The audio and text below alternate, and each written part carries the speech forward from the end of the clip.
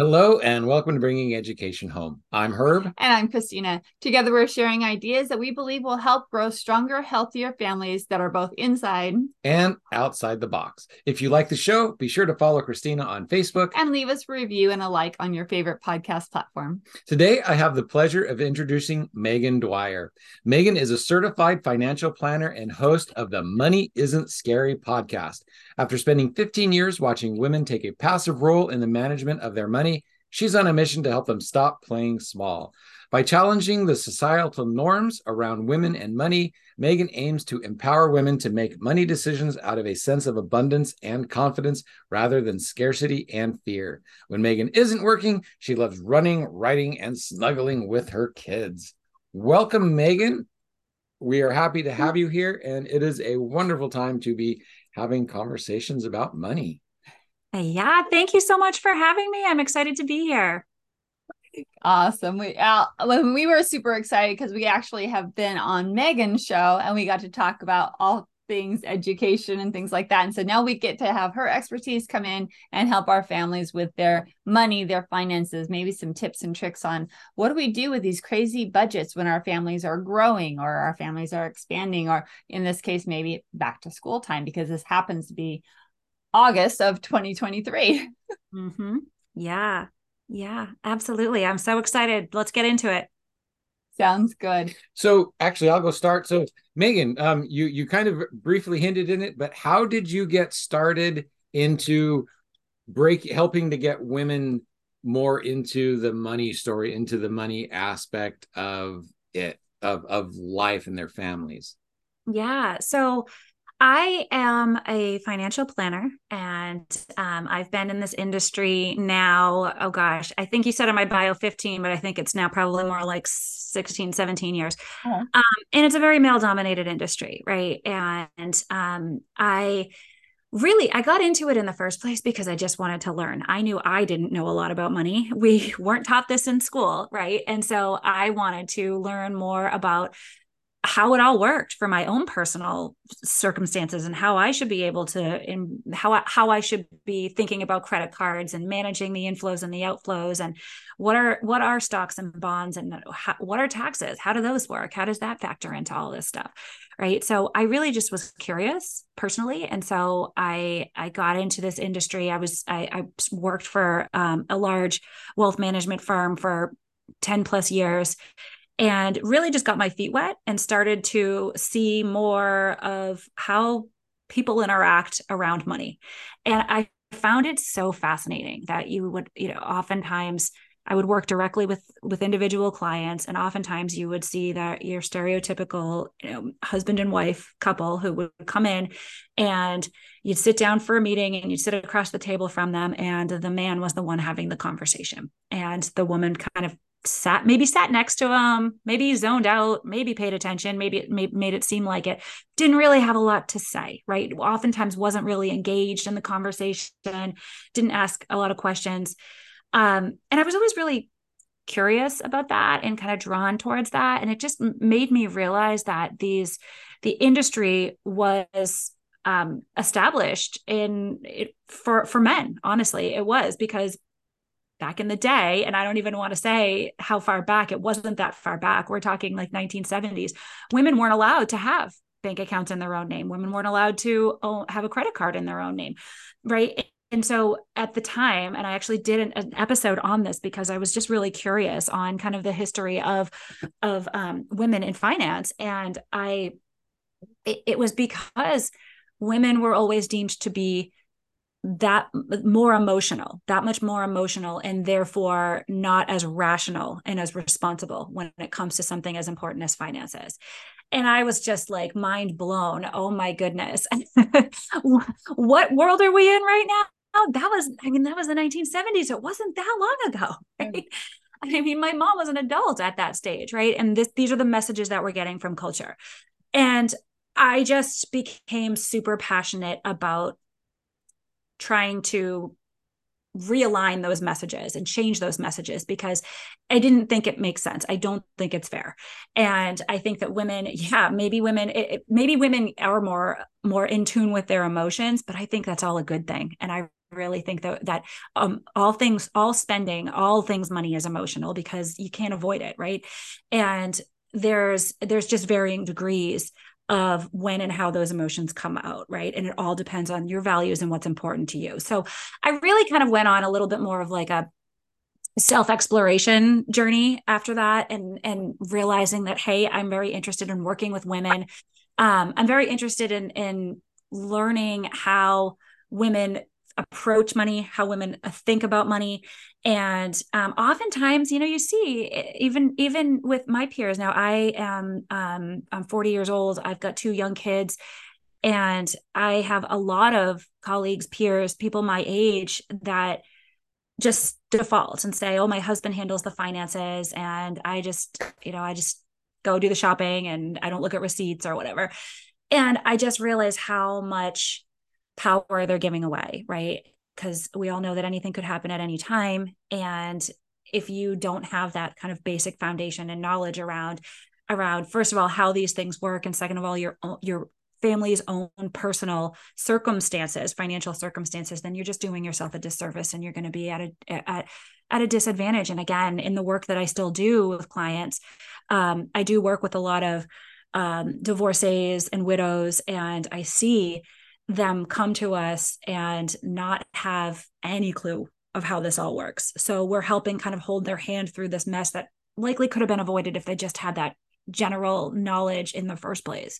So I'm just really passionate about helping women to understand that there is more than just the numbers too. Like, yes, you do need to know the numbers.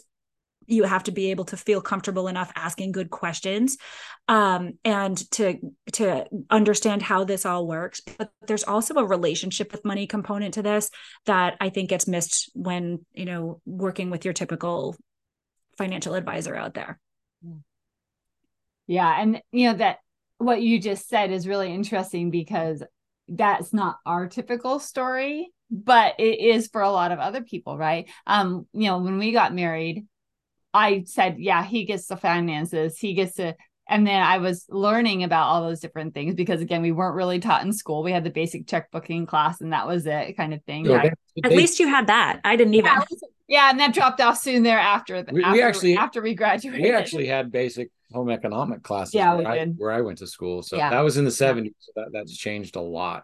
Yeah. But then we started working on things together, and then but like you said, if I hadn't have had those basics when he had his accident and things started going crazy with all of our things, I wouldn't have known where to step in or how to kind of take over the budgeting, the planning, all those kinds of things. Yeah. So yeah, it's a really important conversation that everybody should have, even before they get married, right?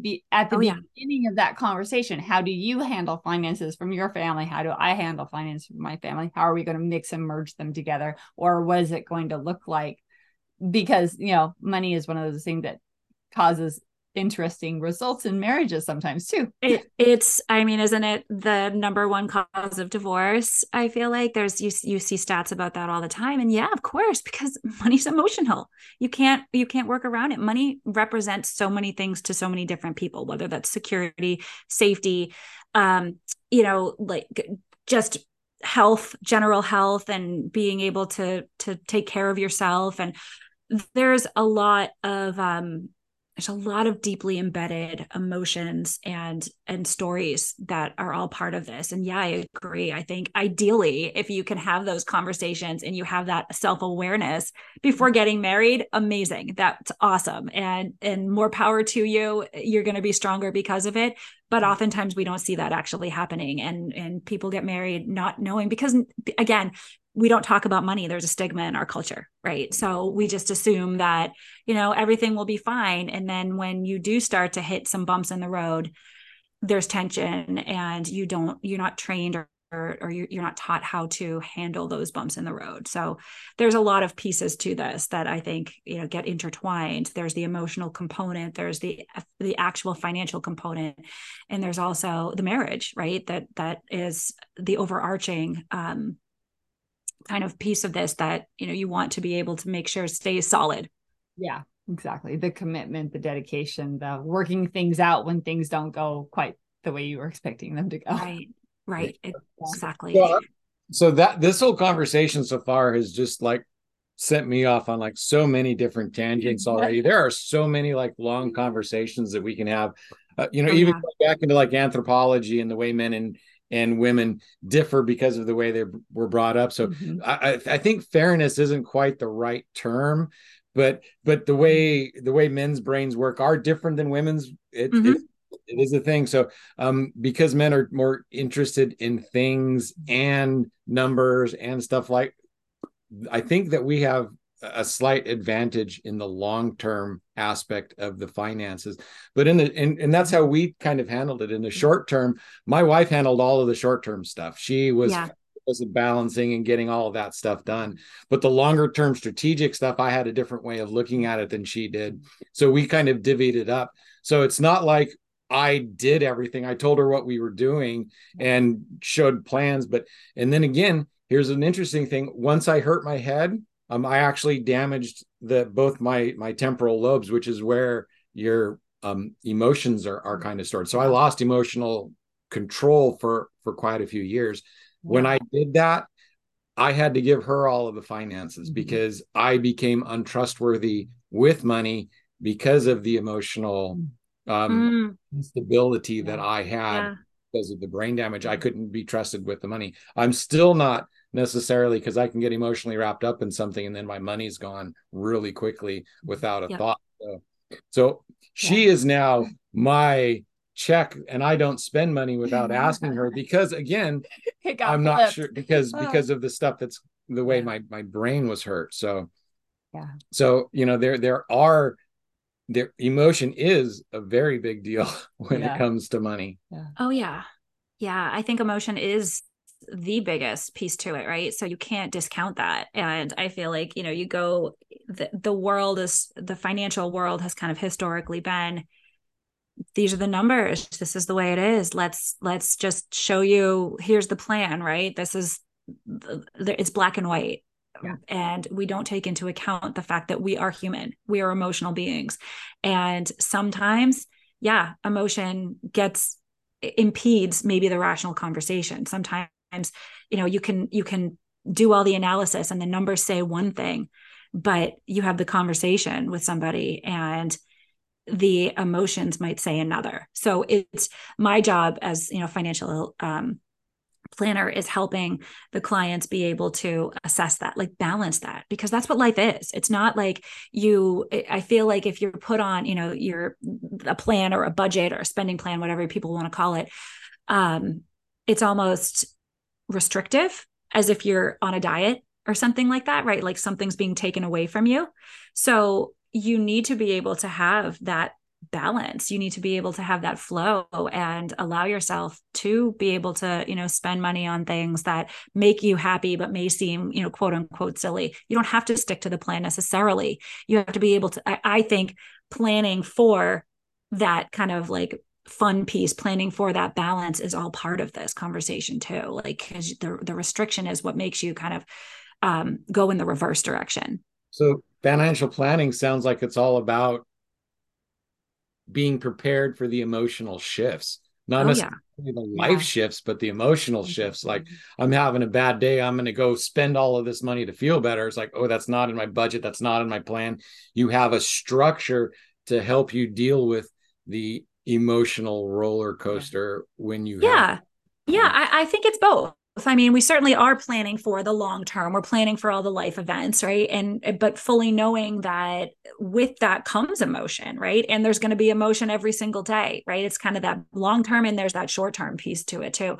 So, right. So with all those life events, let's go like retirement, or there was a death in the family and there's an inheritance, or a baby's born, or there's a marriage or a divorce or whatever, right? These are all things that create emotions for yourself and for all people that it touches, right, within your family, all the different family members. There's that, and that's our job is to help prepare you for the best case scenario in that case, right? How do we plan for those things as best as we can?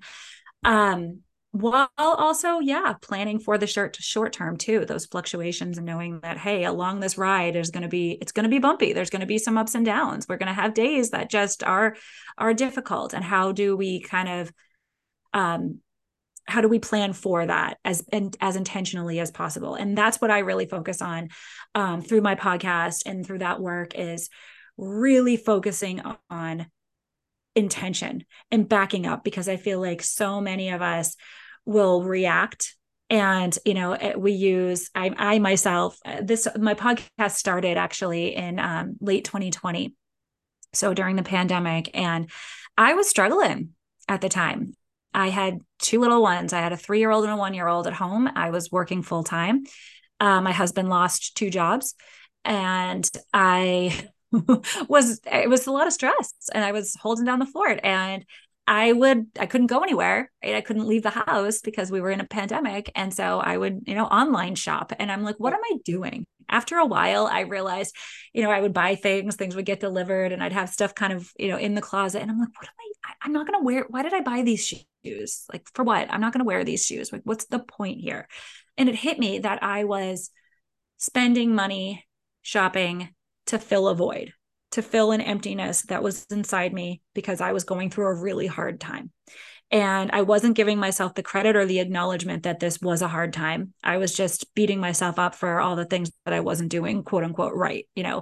So I realized that I was going through a lot, and that if I am, other people must be too right now. So I decided to share it and share what I was going through. And the podcast is really kind of my journey. It's my little insights and my thoughts and my beliefs and the things that came up for me during childhood, or, college or post-college, or, my young adult life, in those stories, and really starting to question them and turn things on their head, right? Like these things that we're always taught around money. The story is like, money doesn't grow on trees. That's scarcity. That's a scarcity story.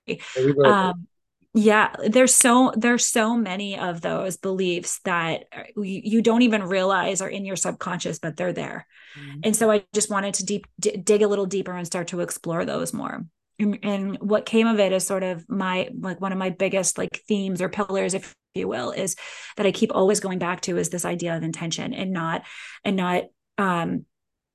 reacting, not be, and it also plays into mindfulness and presence, and shopping, instead of shopping to imagine that you're anywhere but where you are right now, which is what I was doing at that time. I was buying fancy shoes as if I was going somewhere, or I was going on a vacation, or I was because I wanted to be at the time anywhere but where I was at that moment, because it was hard. Yeah.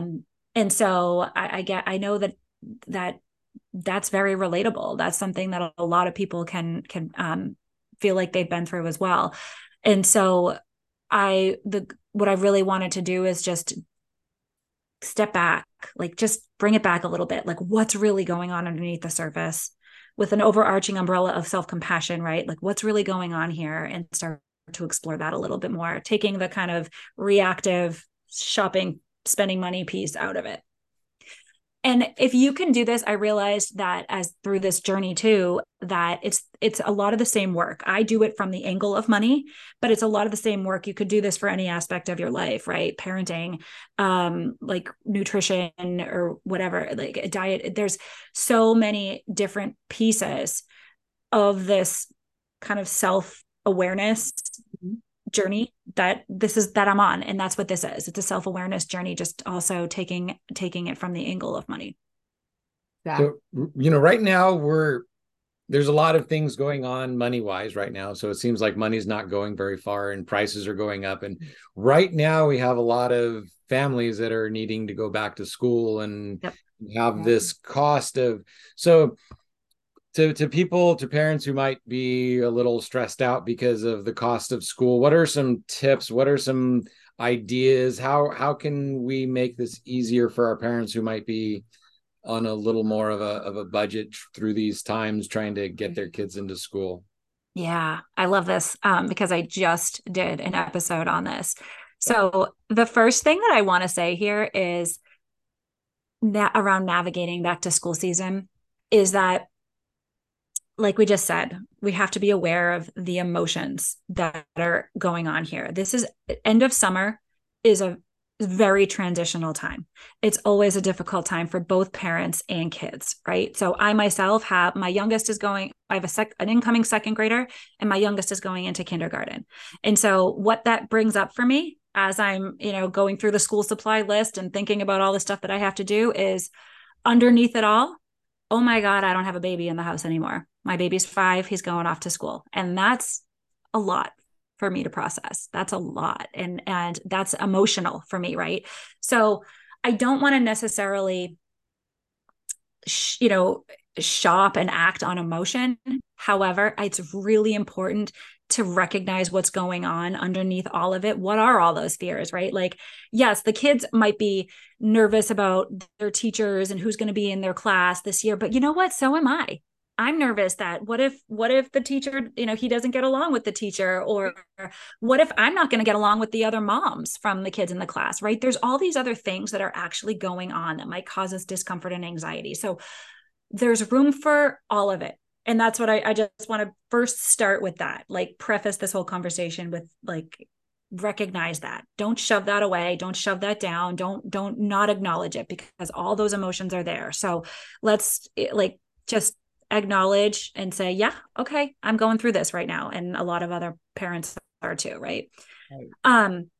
So the other thing is, nostalgia that I want to bring up, because whenever I do, and I'm sure a lot of parents do this as well, when you see the back to school commercials and you go to the Target or you go to the stores and you see all the stuff, you're like, oh my gosh, I remember my Trapper Keeper from 3rd grade. And I remember the Lisa Frank folders and all the cool erasers and stuff. And you just have to recognize that some of that, as parents, we relive. I do anyway. I relive my childhood through my kids, and it's a really amazing experience. Yet at the same time, now I'm also the parent, so I'm the responsible one, and I have to be able to make the responsible decisions and choices for them. Right? When I was a kid, so I started thinking about this too. This whole concept of back to school shopping. When I was a kid, back to school shopping was like a thing. I used to go to the department store with my mom and my sister and my aunts and my grandmother. And I used to try on all different outfits. And I was like my own little Barbie doll, right? Like I got to that. And that was just, I loved it. That was just such a fun experience for me. And the thing is when I think about back to school and I think about that experience, I also realize it brings up other emotions. Like I'm not going to there's some of those people that I used to go back to school shopping with aren't around anymore. Like my grandmother isn't here anymore. My aunt isn't here anymore. Like there's a lot. So there's the emotional component to that. We don't necessarily need to recreate that experience for our kids. I have 2 boys. They don't give a crap what they wear. And so do we need to? The idea that I had in my head of buying them brand new whole wardrobes every single August, September, we need to rethink that a little bit. Like they don't need that. First of all, they don't want to have that experience. They don't like trying on clothes. They don't want to do that. So why do it? Right. And honestly, that's where we can also look and think, like, what do they have? My kids, we're lucky enough that there's a lot of boys in my family, so they get tons of hand-me-downs. And so we've gotten a bunch from the cousins and all of that. So it's sort of like a check in with yourself on those expectations. Are the expectations the kids or are they yours? Right. So that's something that was really big for me as I was kind of going through this. I grew up with 3 brothers, and so I know exactly what you're talking about. I was like, oh, the outfits, looking at the different dresses and all the different things for school, right? And the boys were like, yeah, Mom, just give us some clothes. Yes, exactly. They didn't care at all. Yeah, my parents, we didn't actually have a lot of money. I had a couple of sisters as well. And so back to school time was always like, this was my one new pair of shoes a year. And Yeah. for us, it was like it was our one time of shopping. It wasn't necessarily back to school. It was, hey, let's see if we can get some clothes that'll work for you for a year. So Yes. it wasn't like funny story. it wasn't a happy Different. it wasn't a happy thing. It was oh, I hope we can get to school Yeah. with all the stuff we need. Yeah. Yeah, it's so interesting, right? The experiences that everybody has and how that impacts kind of your view of things now, right? It's so funny to me because back to school, yes, kids go back to school every year, right? They're off for the summer, they go back to school, but back to school isn't a holiday, right? Like you see all the marketing, right? This isn't Christmas, this isn't Easter, this isn't, a reason to that you particularly need to buy extra things, especially if your kids don't really need it. So I think taking an inventory of what they actually have and what fits them right now for clothes is really important.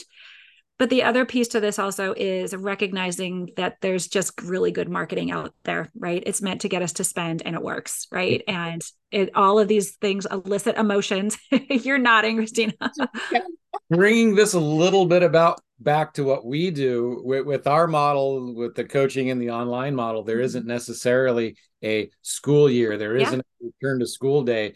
It's like education is something that just keeps growing and building until it becomes a year-round thing. And so, like now that kids get this idea that they get summers off, and then when they hit 19 or 22 and they get out of college and they suddenly get to work and there's suddenly no summers off, it's like that's a whole thing. It's like and they also think, oh, I'm 18, I don't have to learn anymore, school's done. As a business person, that's not true. So to be able to grow education and to not have a start and a stop time each year, to just make it a continuous part of your life, that's kind of what we're trying to do. In a way, maybe we can break this back to school thing and just eventually and just have. It's silly. I mean, I do think it's not going to go away, right? It's in our culture. It's embedded there. It's not going to go away. And this is the time of year where school supplies do go on sale, right? So you can get the pack of markers and the notebooks and all the pencils and stuff for $1. Awesome. Do that. Use that as the time to stock up on that stuff. But that doesn't mean that, I mean, I was looking through my kids' stuff the other day. We have a whole box of pencils that are pre-sharpened, by the way. I have no idea how that happened, but I'm psyched about it. We have extra glue sticks. We have a whole extra pair of scissors, like kids' scissors, which is good for the little ones going into kindergarten too. And I'm just like, okay, so you really just have to, the school supplies in and of itself is like the cheapest thing. So take advantage of the fact that there are sales, there are marketing right out there right now, but you don't have to go crazy. And I'm talking kind of K through 12. College is a different story, right? Because they go and they live there, and that's a whole other experience. I'm just kind of going with what I know right now. And, again, my kids do need new shoes. They do. They are boys and they wear their shoes and their clothes hard. So, I spent the money and got my, especially my younger son, and I got him 2 pairs of shoes because he gets kind of stuck on one pair, and fixated is the word I was trying to say.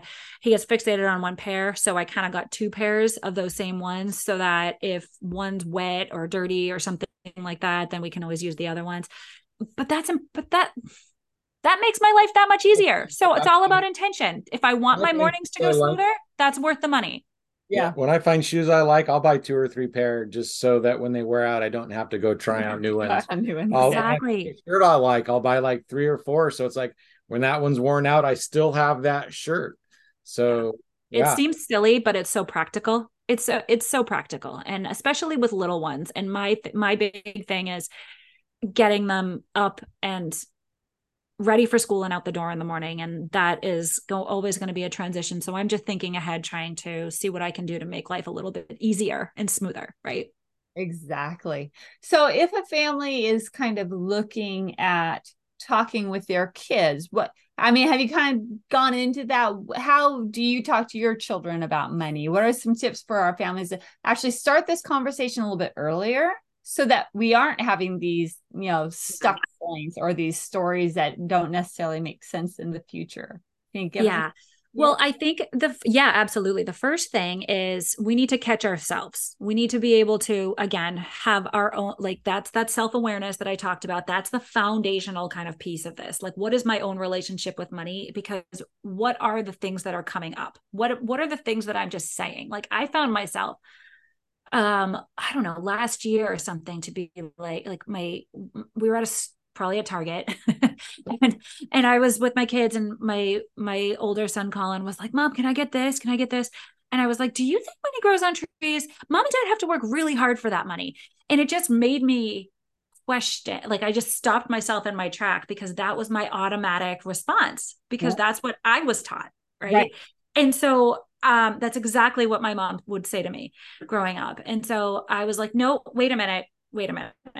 I had to take a pause, and I just had to recognize that, okay, is that really what I believe? Do I believe that? Those are scarcity stories. Those are scarcity things coming out, right? So I'm trying not to live my life in scarcity mode, nor do I want to pass that on to my kids, right? So the most important thing I would say is we got to catch our own words and our own behaviors, right? When it comes to money. Kids, what's the phrase? They don't, it's not what's taught, it's what's caught, right? With kids. So they observe and they listen to everything, right? And then I think, my kids are still little. But I think it's important, they get, every time, well, and during the school year, whenever my mother and father-in-law, occasionally they would come over on one day a week after school, and whenever Colin would do his homework, my father-in-law would give him $1. And so he's like starting to like understand like where money comes from, right? So I think that's good, and we're saving it in our piggy bank until he decides that there's something that he wants, and then we go count the money. And that's sort of where we're at right now. And again, with also recognizing, being aware of the language that I use around them. I feel like as you get a little bit older, like he's not quite there yet, but like when you get more into that kind of preteen stage, the conversations start to change a little bit. They're around comparing yourself to the other kids, right? Because this person has these shoes and this person has this super cool, whatever, trendy outfit or backpack or like whatever it is. Or even, this family went on this fancy vacation over the summer, and we didn't do that. We went camping. Do you know what I mean? So those kind of conversations are going to come up. And when you get to that point,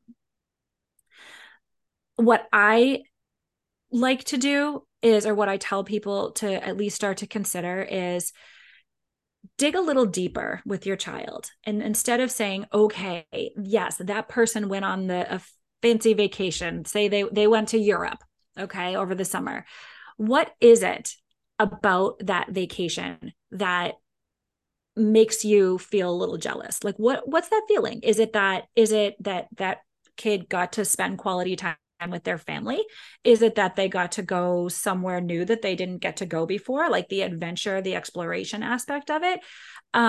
Is it just that they went somewhere fancy and you want people to think that they went somewhere fancy and therefore people think that person is fancy as a result, and you want that family? Is it, or you want that feeling? Is it the craving and the connection and the fitting in that you really want, right? There's so much more than what the actual thing is. It's so much more than that, because it doesn't really matter where that person went on vacation. Maybe it's the attention, and maybe it's the fitting in, maybe it's the feeling good about yourself or feeling cool. Or maybe it is the connection with your family, or maybe it is that you want to go explore somewhere new, and that's cool. And that's awesome. Once you can kind of like pinpoint what exactly it is about that, then you can start to maybe find ways to work around that. Then you can kind of like recreate it in your own world. Like, how do you get that feeling now, maybe without the super expensive trip to Europe or something like that? So question, are your kids to the age now where when you take them out to a restaurant, they order the most expensive thing on the menu? No, not yet. It's always mac and cheese and chicken tenders. That's it.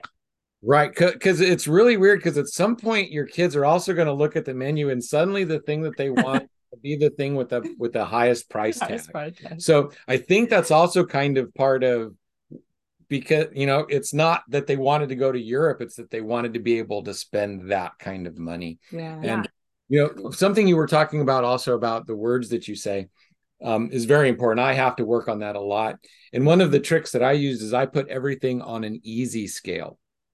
So when I talk about stuff anymore, I don't talk about how hard things are. If I want to talk about hard, I'm talking about rocks or bricks or something that's actually hard. Mm-hmm. But if I'm doing something, I put it on an easy scale. So it could be really incredibly, horribly not easy. It can be really, really not easy. But if you're concentrating on the ease of the activity, then not easy, it's still putting it and thinking about it in terms of ease, in terms I of, love that. instead of opposite of how hard it is. So if you're, that was really hard, then, it was really hard. Then it becomes harder because that's kind of what you're thinking about and what you're focusing on. So I put things on the easy scale. Super not easy. Like calculus, very not easy. Addition, super duper easy. So I put stuff on like easy scale. I love that. It's powerful, right? Do you notice the impact that it has on you and those, Christine? I'm just saying, those living around you, because it's like words matter. Words have illicit emotions, and I feel like, again, as part of this, I'm not going to get into like the manifestation and abundance and all that, but what you put out is what you get back. I do believe that there's like an energy, kind of a give and take, right? That's going on. And if your internal world is making it is resisting, right, then of course you're going to continue to have things to struggle, right? To struggle. But I like that easy scale. That's really cool. I'm going to think about that. Thinking about money in terms of abundance and put it on an abundance scale instead of a lack. Yeah, absolutely. And that's the thing. It's important to me that my kids don't grow up in a world where they're limited, or where they feel limited. They feel stuck. They feel like there's only one path to being able to be happy in this world, right? And this is something that you guys, I think we talked a little bit about on my show, is kind of debunking the idea that there's only one way to do something, which is, in your world, it's that path of like going to your stereotypical like school system and college and all of that. And there's other routes, there's other paths. And I don't want them to feel like they're stuck in any one particular path, like they have to please somebody. And again, I think all of that is wrapped up in that scarcity mindset and lack. Yeah, exactly. So when you were talking about, the vacation and things like that, one of the things that popped into my brain was core values and bringing it back to the family core values. You know, that family vacation may have been aligned with that family's core values, but may have been aligned to our core values because we are more into the down to earth, the non-electronic, the non-fancy kind of stuff, but we still love each other so much and we care about each other so much that that's our core value. So, I mean, that was just something that popped into my head when you're having conversations with those kids, is like, how does that align with us and our family? Or how does that align with where we want to be? So, and I think that brings up a really good point, that those conversations around family core values should be had. And I think a lot of families don't, right? Because they're just in reactive mode and winging it. And I think that, again, this is all part of being intentional. What are our values? What do we care about? What do we want to instill in our kids that they grow up with and then they pass on, right? And how they live their lives. And so, this is a really good opportunity. Again, I think my kids are still too little to have those conversations, but as they get a little older and they get to be at that age where they're comparing each other, it's not about that. It's about it. You're absolutely right. Like, just because the family next door has this or has that doesn't mean that that's something that we have to have. That's important to them for whatever reason it's important to them, just like what we have is important to us for our own reasons. There's a song that I've been hearing on, I'm not sure the song or who the singer is, but it's called "Life's Not About What's Better Than, It's like, oh, you're doing this? Well, this is better. Oh, you're doing this? Well, this is better. Oh, Yeah. you have this? Well, this is better. Life's not about what's better than. It's Right. what's good for me. So it's like, Right. well, that person's doing that and it might seem better than what I'm doing. Mhm. But if you actually look at the dynamics, that wouldn't necessarily make me happy, even though that seems more exciting. Yeah. And again, Not that's the about- whole yeah. checking that's the self-awareness checking in. And this is something that I tell parents, moms all the time. Like, we're constantly on this, as I call it, we're on this treadmill, right? We're just going, going, going, going, going in reactive mode. We very rarely take the time to hop off the treadmill, slow down, take some breaths, check in with ourselves. What are we feeling right now? How do we want to feel? Right? What is that like? And recognize that there's like little tiny baby steps that we can take to move towards how we want to feel. We just have to, I think it's so important to know that first. Like, what is going on underneath the surface? And again, we live in a culture that I think um, that really promotes this reactive mode and just constantly going. And in fact, it, praises, the chaotic, just constant running on the treadmill kind of thing, and just get it done, get it done, get it done. Right. And I just feel like that is so contradictory to how a happy life should be led in my mind. I'm learning. We are having an We are. epidemic of depression and a lot of Yeah. people who are not wanting to be alive right now. And so that metric is huge right now. And I'm also an integration and life coach. So yeah, people are losing touch with reality. They think their job in society and all the stuff that society is telling them will make them happy. And so they're going for it. And then once they start to get it and it's not making them happy, then it's really not making them happy because they're losing touch with who they are in life Yeah. in pursuit of stuff. And so to stop and come back to life once in a while is Yeah. incredibly Yeah. important. We're not here for a pile of things. Yeah. We're here for so much more than that. Connections, exactly. Yeah. Meghan, this has been a wonderful conversation. I am so glad we had this conversation. Have we reached everything that you kind of wanted to talk about today, or was there something that we didn't talk about that you really wanted to talk about? I don't think so. I think we guys got the point. I really just wanted to, again, bring that awareness and self-awareness and intention. That's really the theme. And if the listeners out there want to learn more about me and kind of my insights, you can go check out the podcast too, because there's a lot of really juicy, great little nuggets that I put out there. So go check that out. Well, you do have a beautiful energy and you're talking about money and you're kind of moving, you're definitely moving in the right direction. Yeah. So, if you are having issues with money, if you do just want some more information, check her out. Her heart's in the right place. She's moving in directions that are wonderful. Yep. So, exactly. Can't possibly recommend her enough. So thank you so very, very much for being here today. Everything will be in the show notes, but Meghan, just go ahead and say it out loud. What's the best way to contact you and the name of your podcast one more time? Yeah. So the podcast is called Money Isn't Scary. You can listen to that anywhere you get your podcasts. And I just launched a brand new website, moneyisantscary.com. It's all pretty easy. And so you can reach out to me there. There's a little contact me page. And you can find me on both Instagram and Facebook as well at Money Isn't Scary. All pretty easy. Excellent. Thank you so very, very much. All right, everybody. We are so glad you're here. And if you're still with us at the end, thank you for staying with us. And hopefully you found all of those little gold nuggets that we sprinkled throughout. And make sure you reach out to either us, Vibrant Family Education, or to Meghan and ask some more questions and find out more about what we do and how we can help serve families so families can grow to be happy, healthy, and successful. And be sure to follow Christina on Facebook. Leave a like, leave a comment, tell us how we're doing. And thank you so much for being here.